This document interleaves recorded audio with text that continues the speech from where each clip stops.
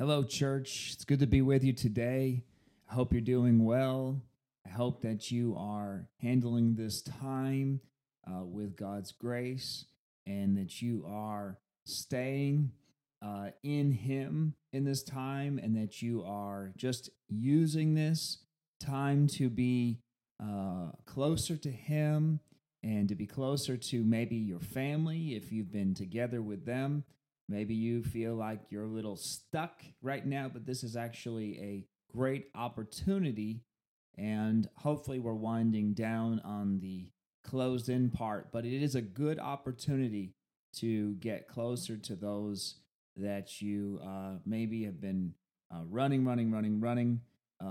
with alongside, and you're doing your thing and they're doing their thing, and you don't have a lot of just alone time like this. So, we can use this to our advantage, even hopefully the little bit we have left. So I just hope that you're doing well. I've been praying for the church consistently through this entire process and just putting you before the Lord and putting your situations before Him and just praying for God to do something in us through this. I truly believe His scriptures, His word says that He works all things together for the good for those who love Him and are called according to His purpose. So I believe that God is going to do something miraculous in us and through us during this time and then ultimately when we come out of this time. So with that, let's just get into His word today. I'm excited to preach to you today. I want to build up your faith today. I want to encourage you today and give you life. Hopefully, you're not at the at your very edge and trying to break out too soon. Let's just let God keep doing what He's doing and just trust Him all the way through this whole process. But I want to encourage you that God is on our side. God is for you. God still has a plan and a purpose for you and for His church and for this time. And I just want to get into His word. We're going to look at the book of John, chapter 20. We just celebrated Resurrection Sunday, Easter Sunday last week, and I began to talk about this mystery that Jesus did, this mystery that God had planned before the ages, where Jesus went into the unseen. God is in the unseen. God is in the unknown place. He works outside of our reality, and He has manifested Himself enough into our reality to know that He is real, but ultimately He is not in this reality in the visible sense, in the tangible sense. And so God did something in the unseen, just as He always has been, and it surprised the world. In fact, it even surprised Satan. Even Satan didn't know what was happening on that cross. So I just want to, as we look at the book of John here, chapter 20, I want to continue right from there, because now Jesus is resurrected. And if you're out there listening, just say the mystery is still continuing. All right, so some mysteries have been revealed. Jesus died and He rose again. All right, that was a mystery, that what Jesus was going to do. And yet He also told them plainly, but the mysterious part was how God was going to use it to ultimately redeem humanity from our sin and from death and from the hand of Satan, and rescue us and set us in Him next to the Father. That's in Christ, next to the Father, which is preserving your human life here on earth and then ultimately giving you a place in eternity after this human life. So the mystery, though, is continuing because Jesus is now alive. That's done. It's finished. The cross is finished. But it says in John chapter 20 verse 19, that Sunday evening, that's the Sunday that he was resurrected.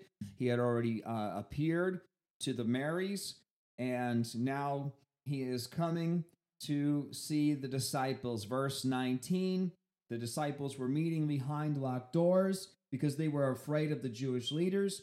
And suddenly, Jesus was standing there among them. "Peace be with you," he said.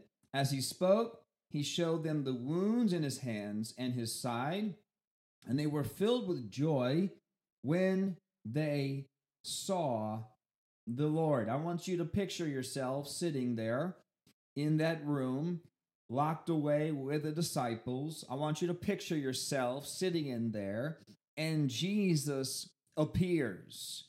I want you to see yourself there and see the joy, see the excitement. I want you to picture Jesus. And it says that, well, you're sitting there with them. It says that they were filled with joy when they saw the Lord. So if you're sitting there with them, I just want you to picture yourself filled with joy right now, seeing him alive again.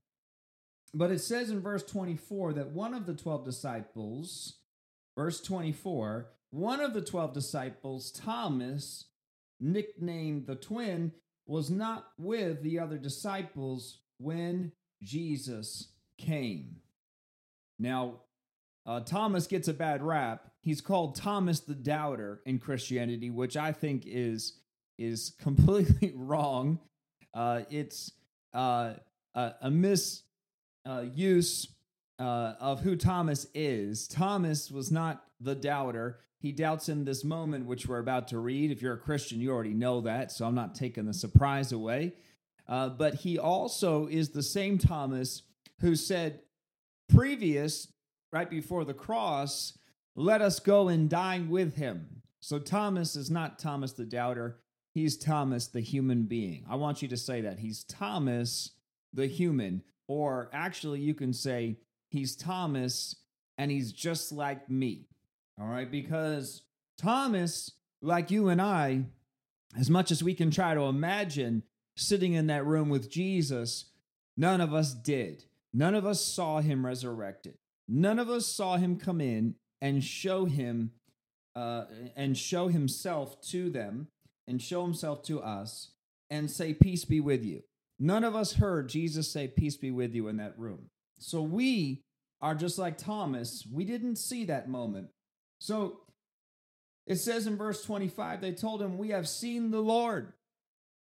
Okay, the Bible says that the Lord is risen. Jesus is risen. All right, Christians have told the world Jesus is alive. Christians have told you before you were saved, right? They preached to you, Jesus is alive. And just like Thomas, I think everybody has gone through this process inside themselves. Maybe not to the full extent. Maybe you say, "No, I always believed." It's just not true. You didn't always believe. You had to decide to believe. And he said, "I won't believe unless I see the nail wounds in his hands, put my fingers into them, and place my hand into the wound in his side." In other words, he said, I'll believe in God, but he's going to have to come down here. This is 2020. I'll believe in Jesus, but he's going to have to come down here and show himself to me. It's not enough that you are telling me that you saw him. It's not enough that the Bible, which is so thick, it takes the average good reader a year to really get through it and retain it. And all of that has been preserved for us. That's not enough. I need God to send Jesus back down to the earth and come into my room and stand there before I'll believe. Now, it's amazing. I've heard testimonies of Jesus doing that for Muslims, and they have such a good heart. They want to truly know God, but they're misdirected on who God is, and Jesus has appeared to them and revealed that he is the true God that they've been seeking. And that's amazing. And I believe that testimony. Some people don't believe that, but I believe that that happened for them. But Jesus doesn't do that every time. In fact, I'll be bold enough to say that he doesn't do that often, even barely at all. Now, we could say why, and we can argue and just say, well, Jesus, if you're real, why don't you just appear to everybody? Why don't you just show yourself to everybody? Why don't you just stand there like you did with the disciples and show us all your wounds? Then there would be no doubt. We wouldn't have any doubt. But it says something to us today. Come on, church, I want you to hear this. It says something to us. All right, and we're celebrating. This is the perfect timing because this is now after the resurrection. We celebrated the resurrection this week, and we're going right into the post-resurrection this week. And let's just look at how this can apply to us today. It says 8 days later, the disciples were together again, and this time Thomas was with them. The doors were locked, but suddenly, as before, Jesus was standing there among them. Peace be with you, he said. Now, this is incredible because Jesus is so faithful to his disciple Thomas that he does come again. Now, he comes to him again and appears to him again, appears to the disciples again, and made sure that Thomas was there. And Thomas now, his doubts are going to be shattered. He can be dealt with properly and by the Lord. And the Lord's about to speak to him. And it says that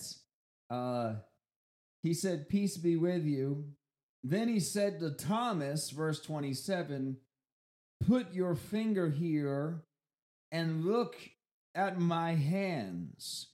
Put your hand into the wound in my side. Don't be faithless any longer. Believe. You may know it as the New King James and more traditional text says, do not be unbelieving, but believing. So he didn't believe unless he could see with his own eyes and touch with his own hands. Okay, now I want you to understand this. He wanted his human senses of sight and touch to boost his faith. Unless his human senses could be activated. Now, I'm not trying to be wordy, trying to be complex, but just think about this. Unless his human senses could be involved in his belief, then he wasn't going to believe. Because otherwise, he would have just had to believe because they told him to believe. Believe us because, hey, we love you. We're your fellow disciple, and we saw him. Why don't you just believe us? But he said, I need my human senses. Unless my human senses are involved in my belief process, I'm not going to believe. And verse 28 says that he said, my God, my Lord, and my God, Thomas exclaimed. My Lord and my God. So he knew suddenly now it was Jesus when he could humanly touch him and humanly see him. Then Jesus told him, you believe because you have seen me. But blessed are those who believe without seeing me. Now, I don't have the exact answer. I can't give you an answer from the Lord because he didn't tell us exactly why he doesn't show himself to everyone. But Jesus did tell us this. He told us basically, Thomas, blessed are those who believe because the Bible says so.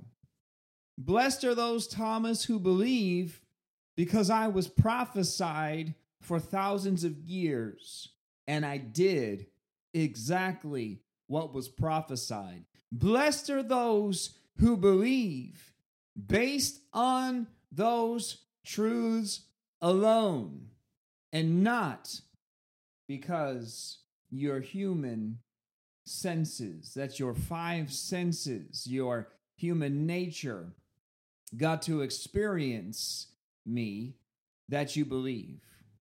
And I want to preach something just for a few minutes today, that we as Christians must come to a place.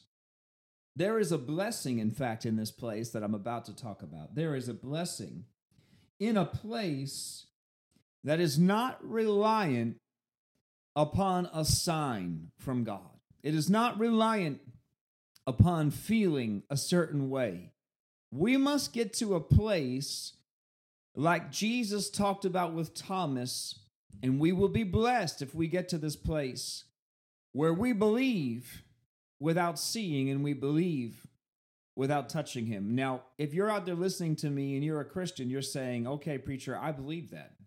I mean, who are you talking to? If you're talking to me, I already believe that.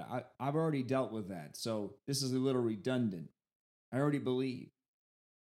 But I'm talking to the non-Christian first, who doesn't believe because they haven't seen or touched. And Jesus warned that we don't need to see and touch him to believe. We need to believe because we've been told of the truth, because it was prophesied and fulfilled, because others have seen him and they wrote down their stories and told us, and we can just believe that they're telling the truth.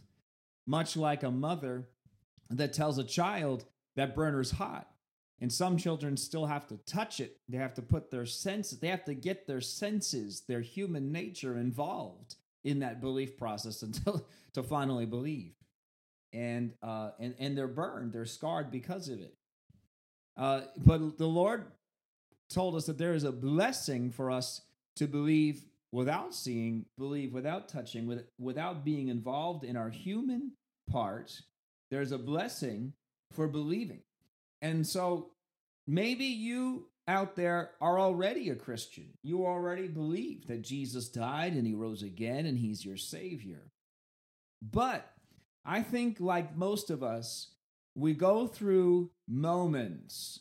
And so if this doesn't apply to you today, then just pocket this sermon for a time when your faith is shaken. Because I promise you, at some point in your life, if not during this exact time, and I think many during this time can get something from this, your faith, your belief will be shaken. And you are tempted to say, God, I need to see you move. I need to see you do something.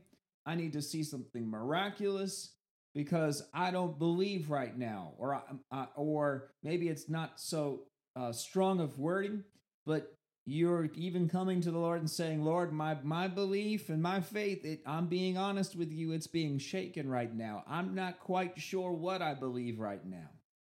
Or I want to believe so bad, but if I really, really am honest with myself, I don't know what I believe. So these might be some of the things going through your heart. And I want to just help you today. I want to settle you today that the Lord wants to preach to us what he preached to Thomas, just to believe him because he's God. And this is such a difficult thing for us as humans, because we are using our senses. We're using our five senses for everything we do. The five senses, they help us. They navigate us through this natural world. And they also tell us of danger. And they also tell us of good things. You know, we can taste that something is good, and we can taste that something might be poison. And so we have those human senses for a reason, and they are there to help the human part of you. But true faith, true belief in God, as we can see here with Thomas, is not contingent upon your five senses. Your faith in Christ must be settled in a deeper place in you than the human part of you. even the five senses, they all kind of merge together and they get to this place, this mystery place that the world calls the gut. And they say things like, trust your gut. And sometimes the gut is right and sometimes the gut is wrong. I don't rely on my gut. I rely on the Holy Spirit. I rely on God, because sometimes my perceptions have lied to me and my gut is not telling the truth. And those that do trust their gut and get things right, sure, there's some perceptions in there that they use, but maybe the Holy Spirit was helping them and they don't even realize it and they think it's themselves. But all my point is that all of your senses are trying to, they're collectively working to create a reality in you. You are perceiving things and understanding things around you and touching and tasting and looking and seeing, and you're creating a reality in your mind at all times. And right now, like, our reality is shaken and we don't know what to think, because we're being told so many different things from so many different sides. I mean, that's not my sermon, but I think today it helps create a good example of how, you can see things and hear things, but really not know anything. I mean, we don't know, and everybody thinks they know. We're going to find out who knew and who didn't know. And that's that. I'm going to leave that there. But our perceptions are and our senses, we're creating a reality, and our reality must be separate from the human reality, because we must be anchored in heaven. We must choose today to be anchored in God's word and anchored in the truth that Jesus told us. We must choose today to believe what Jesus said, even though there are mockers and scoffers who have come, especially in this modern time, and have come up with all of these reasons why he's not real, and now are using quote-unquote science to prove that God does not exist. And that will increase. That will only increase, that they will be able to tell your human senses with fact and with a multi-fold report, video and of space and of Earth, and they'll tell you this is what happened and this is how it happened, and this, we evolved into that, or this alien created, and what, anything but God. And they'll have all their facts, and they're going to prove that it's a farce, and that many were crucified, not just Jesus, and that he didn't rise from the dead, and so on.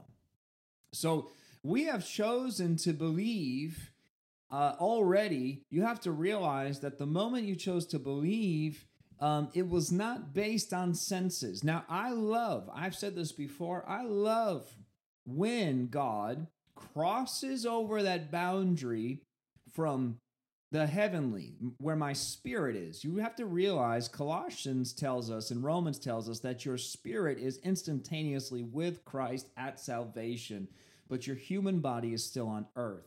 And many times, the experience that I'm having with God in my spirit man, which is much of the time unknown, except that you have a joy that you can't describe and a hope that you can't describe, and that you know, so that there's this unknown place where you have this stability in Christ, in us. But sometimes it crosses over into the natural, and we see God in a way that encourages our five senses. We see God do something miraculous, or we feel the love of God in our human body. You might call it warmth or goosebumps or whatever. And I don't anchor my faith to those things, but I love when it does cross over, when I know it's God, when I'm having a spiritual experience with God, okay, where I've chosen to believe whether I feel him or not, but then I do feel him. I love that. I just have chosen to not anchor my faith based on feeling him or not feeling him. And this is exactly what was happening post the resurrection, just like we are at. Okay, we're literally the week after we celebrate it in one sense, so this was a good time to preach it. But we live post the resurrection. In fact, 2,000 years post the resurrection. This is the time where we must do what Jesus told Thomas to do, which was to believe without seeing. Our faith must be belief without seeing. Now, I believe, this is just my opinion, but I believe that the Lord crosses over into the senses, into the natural all the time, and he's constantly proving himself. We either are unaware of it, or it didn't come in the way we expected or in the time we expected. That's a big one, church. So we actually miss God. But I think he's actually crossing over and proving himself all the time, even though he doesn't have to. He did not have to come and do that for Thomas. And he tells us you're blessed if you'll just believe because I told you, or because my faithful servants are telling you. So Jesus is saying that people would be blessed if they'll just believe the preacher. And you're the preacher. Okay, you have the gospel within you, and you are sharing that gospel with people around you. And Jesus tells us that they'll be blessed if they'll just believe what you're saying without you having to prove it whatsoever. Now, God does prove himself. And I'm not opposed to when people say, pray to the Lord, God, you prove yourself to me. I'm not saying that they can't do that, but I don't think that's the best way. God, you prove yourself to me. I'm not saying you can't and that he hasn't done that, but it can be dangerous. I'm saying disclosure. It can be because, again, the way that he shows himself and proves himself to us may not be what we expected, and our perceptions of the things that God is doing and our perceptions of the things that are happening in the world, and we have our perception is also being influenced by what Satan is doing, and they're all constantly kind of merging in and out of each other, and we are creating a picture of what reality is. So let me just give you an example. So God saves you from a car wreck. All right, God supernaturally saves you from a car wreck. Now, simultaneously, though, you were texting and driving. So you interacted into this car accident. You had some part in it, and God came in and supernaturally protected you from dying in that car accident, or completely, gets you to swerve away from the car accident. And then the devil is there. He's kind of in between all of it and telling you that it was chance that you didn't hit that pole, and that you just happened to look up at the right time, and that some people crash, some people don't, and chance happens all the time, and blah, blah, blah, blah. We've heard the story before. Meanwhile, now God absolutely 100% intervened, but your human mind now is, you're like, well, technically, I was on the phone, I was looking down, I'm looking up, I'm looking down, I'm looking up, I looked up at the right time. And anyway, that's not some amazing, earth-shattering example. It's just a really simple example, but the point is that if you are trying to find God and trying to constantly perceive with your human part where God is helping you, where he's being God and not being God, and what your part is, and Satan's trying to muck it all up and make it a big giant mess all the time. But we must believe that God has our best in mind just because he said it, not because we see it, not because we are experiencing it. Our faith cannot be experiential. Although, again, I love when I experience God, I don't base my faith on the experiences of God. Just as Jesus warned Thomas, don't base your faith on this experience. I love you enough that I showed up to you again, but you shouldn't need this, is what he's saying. And we don't need the experience. We just need to believe. Faith really is blind. And I know that there's a whole, people don't like when we say that because God has definitely showed himself. And I'm going to read some verses here. But he's blind at least. Our faith is definitely blind to our natural, to the human eye, or to the mind's eye. Let's say that that's your taste, your touch. It's all your senses creating this eye inside you. And I'm not talking about the all-seeing some eye in you and be a new age. I'm just saying that there's a place in us that we use our senses and we perceive things. Okay, that eye, it's that reality. We don't live there. Okay, Christians don't live there because that thing will lie to you. All right, the heart is somewhere in the mix of all that, and the scriptures tell us that the heart is the most deceitful thing of all. Okay, it lies to you because we don't know. We're creating a perception in us, but we don't really know what is truth and what isn't truth. And so that's why we must have an anchor. We have the Word of God as the anchor, and we have the Holy Spirit who is bringing that Word of God to light, and he's reminding us of his Word. Okay, he reminded the disciples of the Word of God throughout their time after Christ, and they penned it down. And then we are to be reminded of it by the Holy Spirit even today. And many times without seeing, without knowing, and we're asking God, you need to show yourself. I need a sign or something, but a scripture will just drop into your heart, and suddenly, if you will let it, those that have let it do its work in you, you have peace and you have joy and you have hope. Hopefully, this is making some sense. But basically, we all have different stories about God and how he got us to where we are right now. We all have a different story, but none of us have seen God in the flesh and blood. None of us have seen heaven to know that it's really there after this. And yet we believe. Many don't believe for exactly those reasons that they haven't seen. But we believe. We've come to the conclusion deep within our souls that I've seen enough, I've reasoned enough, I've been preached to enough that I believe. But our faith must be even deeper than that. It must be deeper. We must come to terms with something, I think, that will strengthen our faith. And I'm going to get into that just for a few minutes. But before I do, I just want to read something out of Romans chapter 1.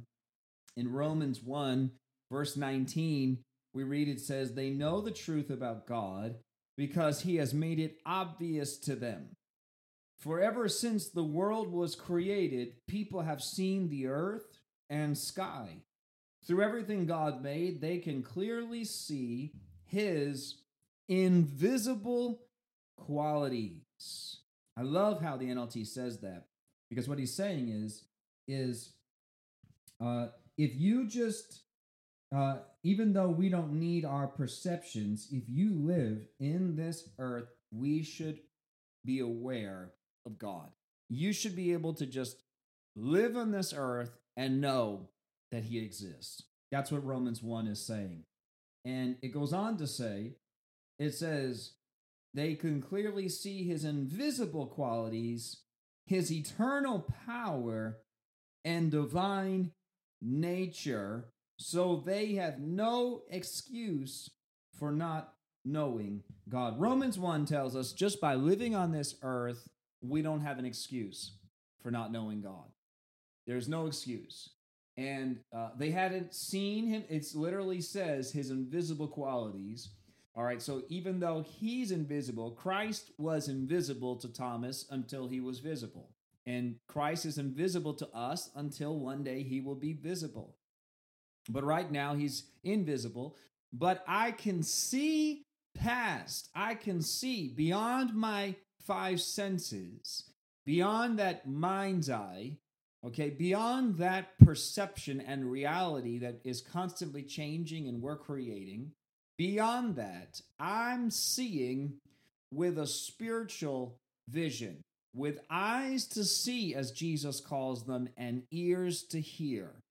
We're looking to his word and trusting the prophets of old, trusting those scriptures are truth, and we are taking this natural earth that we live in, the beauties of this earth and the beauties of life and the beauties of bringing children and raising children on this earth, and seeing God's nature in and out of natural nature and so on.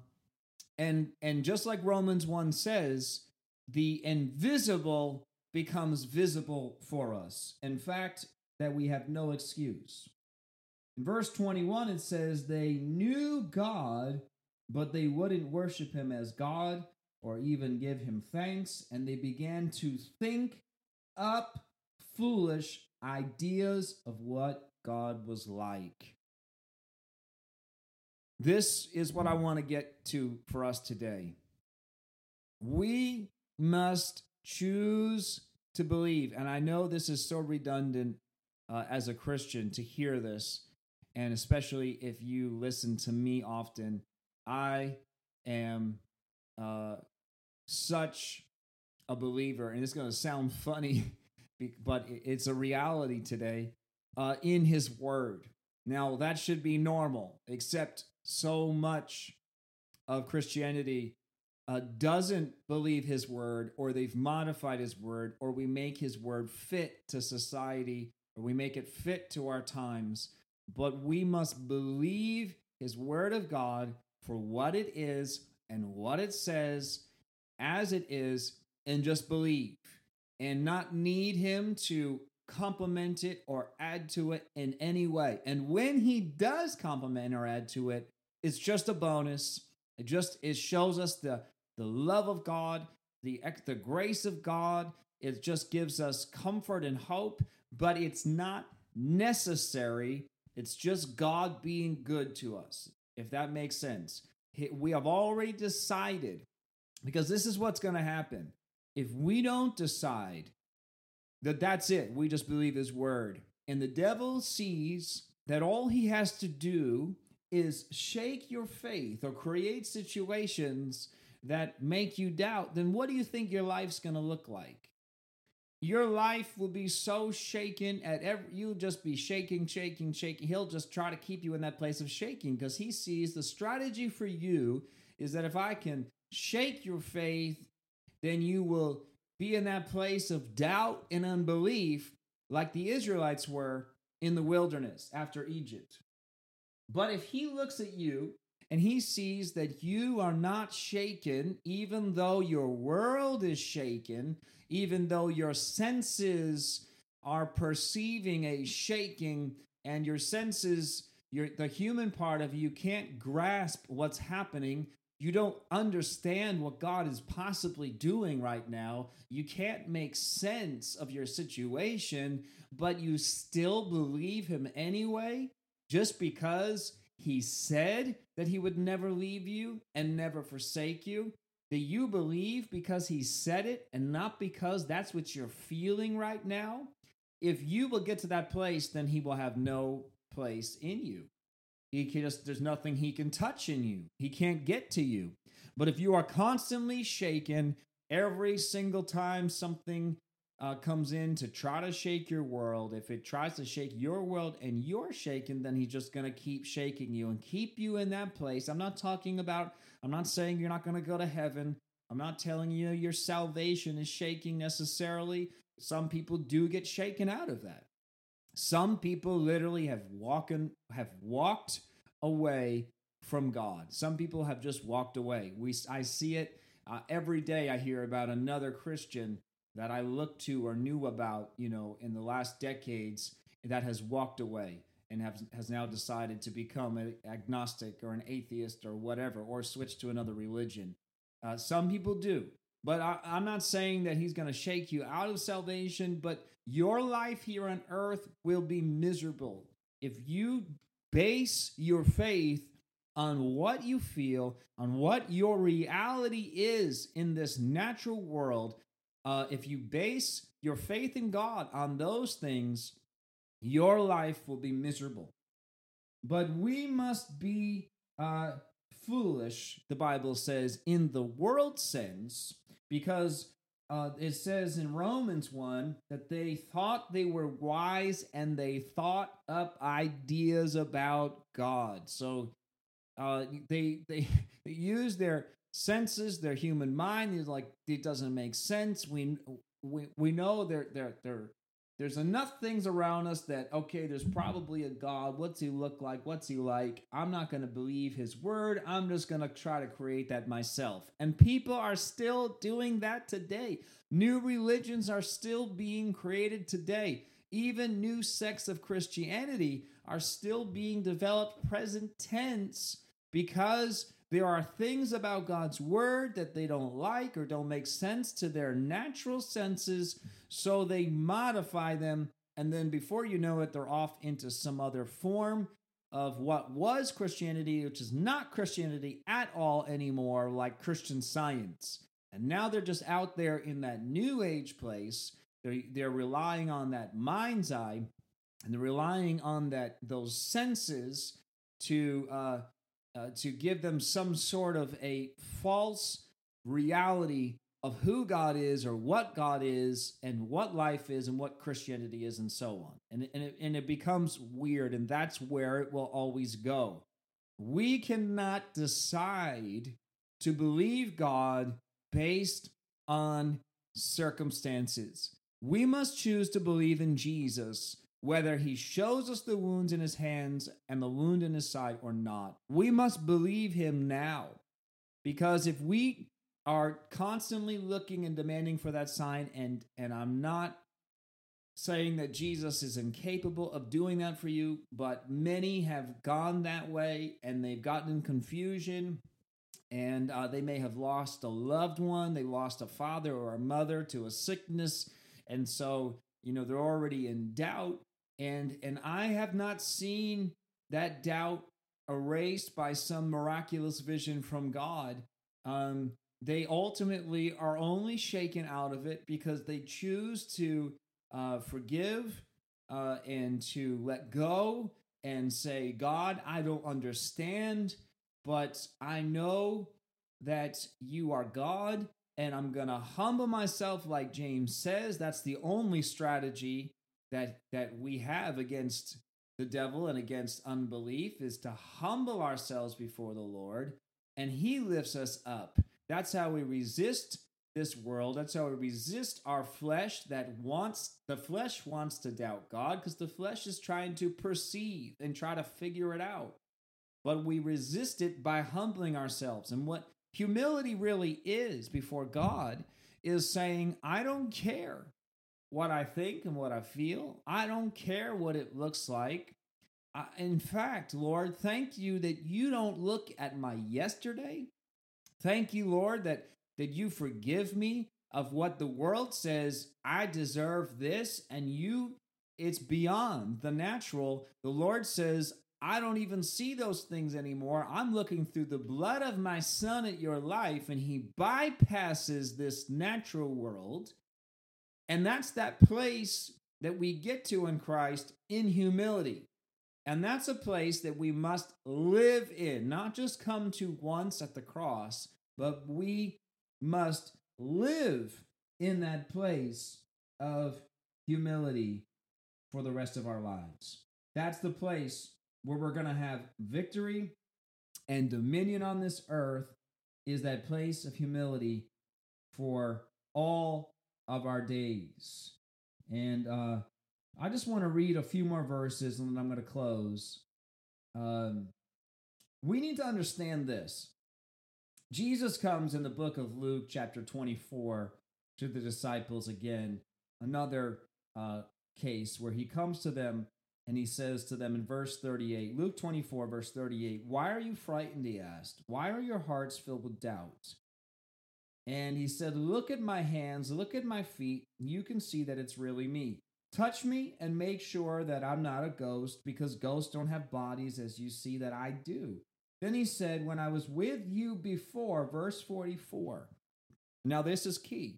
All right, we have not been able to touch him like they did. But we can listen to these verses. When I was with you before, I told you that everything written about me in the law of Moses and the prophets and in the Psalms must be fulfilled. In other words, what Jesus was saying is I told you things before, but what you're doing right now is, even though my word says that I'm faithful, even though my word says I'm good and I'm always good, even though my word says I will never leave you and never forsake you, even though my word says that I'm the healer, even though my word says I'm the provider, even though my word says I'm the protector, you have decided based on your senses, based on your human perception, and you have created a reality that I am not any of those things, that I died and I'm in the grave, and now suddenly I have to prove myself to you. And what Jesus is saying is, he said, when I was with you before, I told you everything written about me. What Jesus wanted the disciples to get to is the same place that we must get to today. Now, Christians, I've been saying throughout this sermon about belief, and again, I said earlier, you might say in yourself, well, I do believe. I don't doubt Jesus. I don't doubt his resurrection. I don't doubt those things. But every time that we get into fear, we get into worry, every time that we start to try to figure stuff out in the natural, in our human nature, what we are doing is doubting Christ. It may not seem like it. It's because it's hidden. It's kind of the devil is shrouding it with confusion. He shrouds it. You just say, well, I just don't know what to think, but we should know what to think. We come to the place where we say, I don't know, but I do know. I don't know what to think, but I do think. I think that Jesus is who he says he is, and he will do what he said he will do. And my reality right now is telling me that it tells me that God is not faithful. My reality right now looks like God has abandoned me. Even Jesus on the cross, for a moment, even Jesus, and I think that the Lord did this because he had to get to the place of humanity. Jesus had to experience humanity. In order for his blood to be equal to our blood, it had to be human. He was Christ and he was divine, but he needed to be the human on the cross and do it purely so that that blood could equal our blood. Okay, so he's on the cross and he says, Father, why have you forsaken me? He had to get to that place, in that human place, that place of it seems like, it appears. He went to the very bottom. He had trusted God, thy will be done, thy kingdom come. He told us to pray, and then he prays that in the Garden of Gethsemane, your will, not my will, your will. And now he's on the cross. Father, why have you forsaken me? Now the Lord immediately redeems him. It's finished, it's complete, it's done. He breathes his last, and the Lord takes him. The Father takes our Lord Jesus Christ, his spirit, off that cross, and he's resurrected. All right, amen. Thank you, Lord, for that. We praise you, God, for that. It's incredible. It's amazing. It's we can't even fathom how big that is. But for a moment, even Jesus, it appeared. He says those words, and I believe the scriptures. I mean, in one respect, he's just doing it to fulfill scriptures. A lot of the things he does, and he says, yes, he's fulfilling things. But I don't want to just look at Jesus as all he did is walk around like a robot, fulfilling Isaiah. He was living it out. Isaiah just saw what he would live out. And I think that was a real reality for him in that moment, was he had trusted God to the very brink, to the very end, and he's on the cross, and he let him do all that. And that's done. I mean, that's it. It's done. And he knows he's dying, but it looks like, okay, God, all right, Lord, I've been trusting you. I trusted you. I told you, you have it. but where are you? Now, the Lord immediately came to his rescue, just like he will to us. But my point is that the reality, the perception is that we are judging God, and we base God, and we base his intentions, and we base him on what we are experiencing in the moment and what we are feeling. And we cannot do that. We cannot base God on what you feel or don't feel.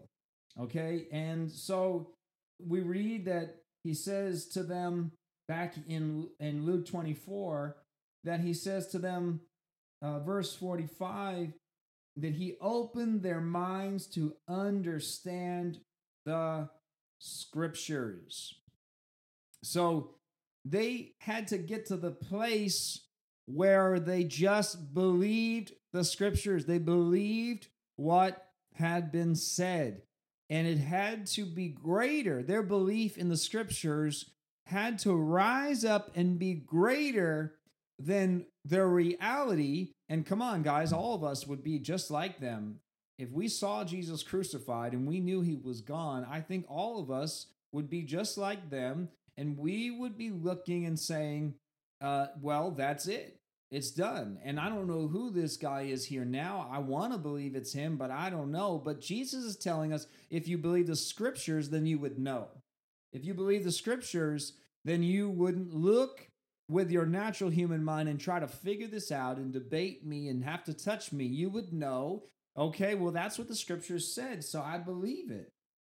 He said, then he opened their minds to understand the scriptures, and he said, yes, it was written long ago that the Messiah would suffer and die and rise from the dead on the third day.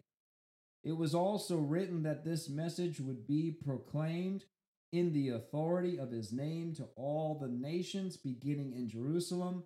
There is forgiveness of sins for all who repent. And that was obviously leading into their commission for humanity, ultimately the commission that got us saved, and then we have that commission now to preach to others. That just as the scriptures told that Jesus would do what he did, that he would rise, he would die, he would rise from the dead, the scriptures are also being proclaimed. It also told that he would give us this commission that we have now. And we can look at those verses and say, okay, Lord, that's it. I believe your word. I believe your scriptures. If we would come to terms with this based on no matter what's coming in and out of our reality, no matter what's trying to shake our reality right now and just try to shake what we believe and what we know, and it's going to keep trying, okay? The enemy is going to keep trying. The world just kind of does it on its own because the world is in unbelief. You know, they're not even trying to necessarily get you to believe their beliefs. Some are. But there's just so much unbelief around you that it's kind of like is like this virus. It's just creeping around you, this unbelief and doubt. Because everywhere you look, everything you hear is completely anti-God. It's all about, you know, what we want and what we feel, and this is what we think, and we're just an animal, and so on. And that's just around us at all times, and it's trying to shake your faith. But we must come to terms with our faith being based on his word and on his word alone. And when we do that, we're going to have a much more stable reality, not just in faith. Okay, I believe you, Jesus, that you resurrected from the dead and that you're alive, and I know I'm going to be with you one day. I think that if you're listening out there and you're a believer, you know that. But your faith shaken in just everyday life. You know, you go through a hard time, or maybe you got sick, or maybe something happened to you, or maybe someone did something to you, or things were stolen from you, or life just didn't go your way. And we are tempted to question God and question his motives and question God's intentions and even question if God is even real. And we have to decide that I believe the scriptures, even though all of my senses are telling me, my human senses right now in this moment, that God has forsaken me, or that maybe even God isn't even real. We have to decide in that moment that we believe the word. We trust God's word. Faith really is trust. We could go all through Hebrews 11, and maybe we will in the future. But if you look at each and every one of their stories, they all experienced different things, some good things, some bad things, but all of them had trusted God, even though it didn't make sense. Excuse me. I want to just close with this very last. I told you I had a couple more chunks of scripture, and this is the very last one from Luke chapter 16. This is an interesting story because it talks about this rich man in Luke 16 that dies. He dies and he goes into, we don't know exactly what this place is, if this is hell or if this is the pre-hell, a place that is held. I mean, you're going to hear all kinds of theories, and I know people very smart out there are going to tell you exactly what this is, but the scriptures don't completely tell us. So when they sit down and tell you very wisely exactly what this is, they're using a lot of assumptions and presumptions. But what we do know is that there was this place where the dead went, and it's called Abraham's bosom. And apparently, based on the scriptures, not based on my opinion, based on Luke chapter 16, there was the good and the bad both in this place of dead, separated by this great chasm. And one side was suffering, and one side was now in paradise. Those with Abraham in paradise. And this rich man looks across the chasm in verse 27, and he says, in his suffering, he says, Father Abraham, Luke 16, verse 27,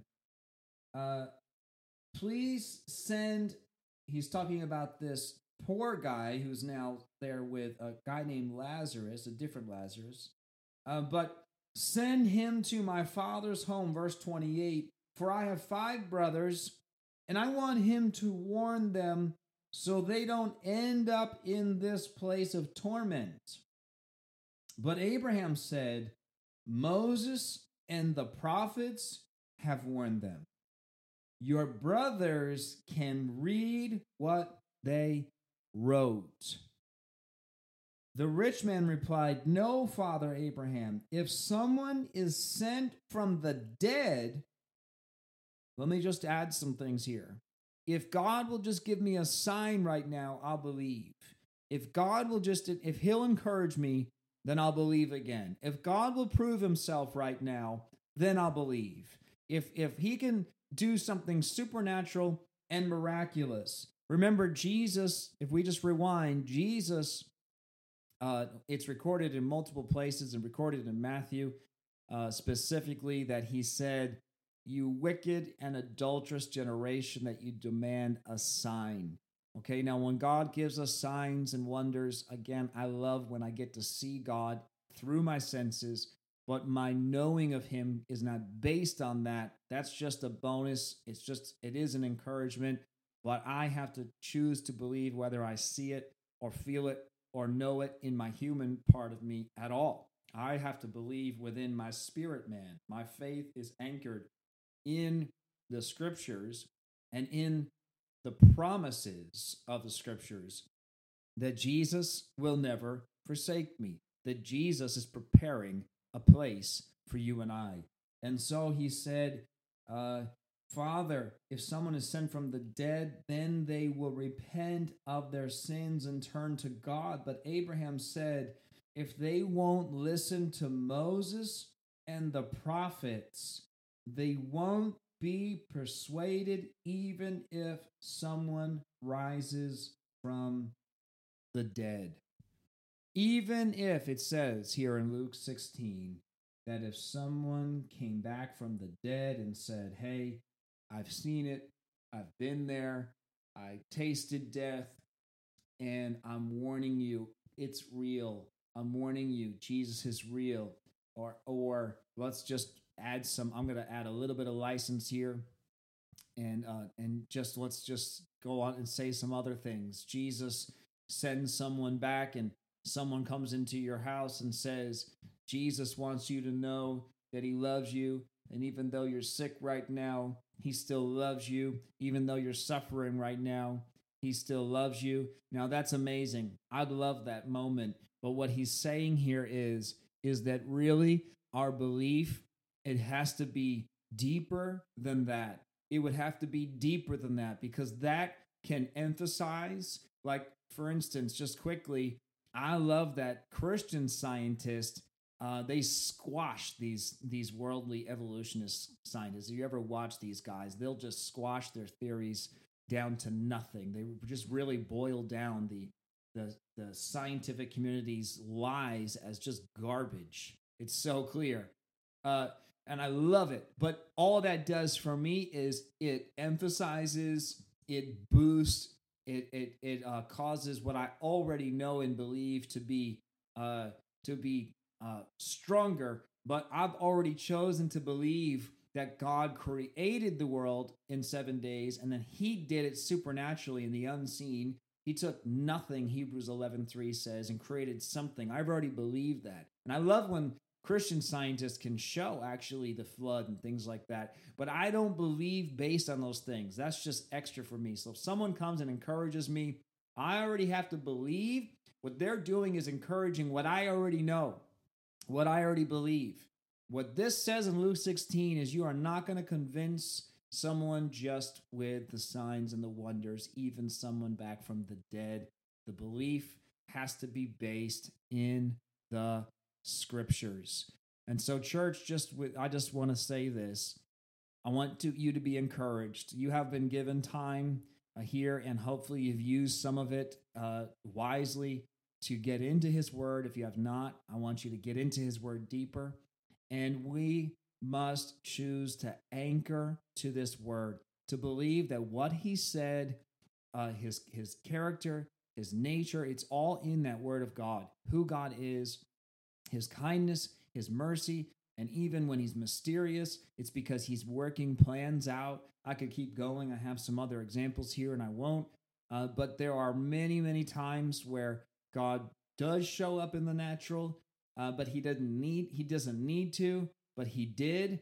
But it emphasized and it strengthened a faith that was already inside of us. If the Lord does things in signs and wonders and shows us and proves himself to us, it's only going to have power if we already know within our heart that he's God.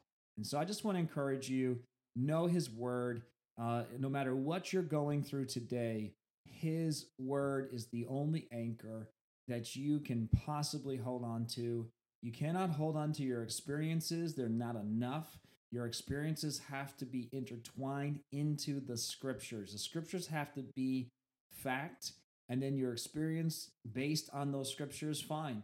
But it cannot just be an experiential Christianity, because otherwise, if you do that, if you try to be an experiential Christian, then you will be a wishy-washy Christian. The Bible calls you a wave that it's moved around. Your faith will be moved around like a wave, here and there and everywhere. But we are stable, we are consistent, we are steadfast, we are immovable. Right? These are just some of the words that the Greek translates into. That's who we are as Christians. So I bless you, I pray for you, and I encourage you in this time, know your God. If we know him and just know him and don't look in the natural, then you will be much stronger through this time and through the rest of your life. Amen. Bless you.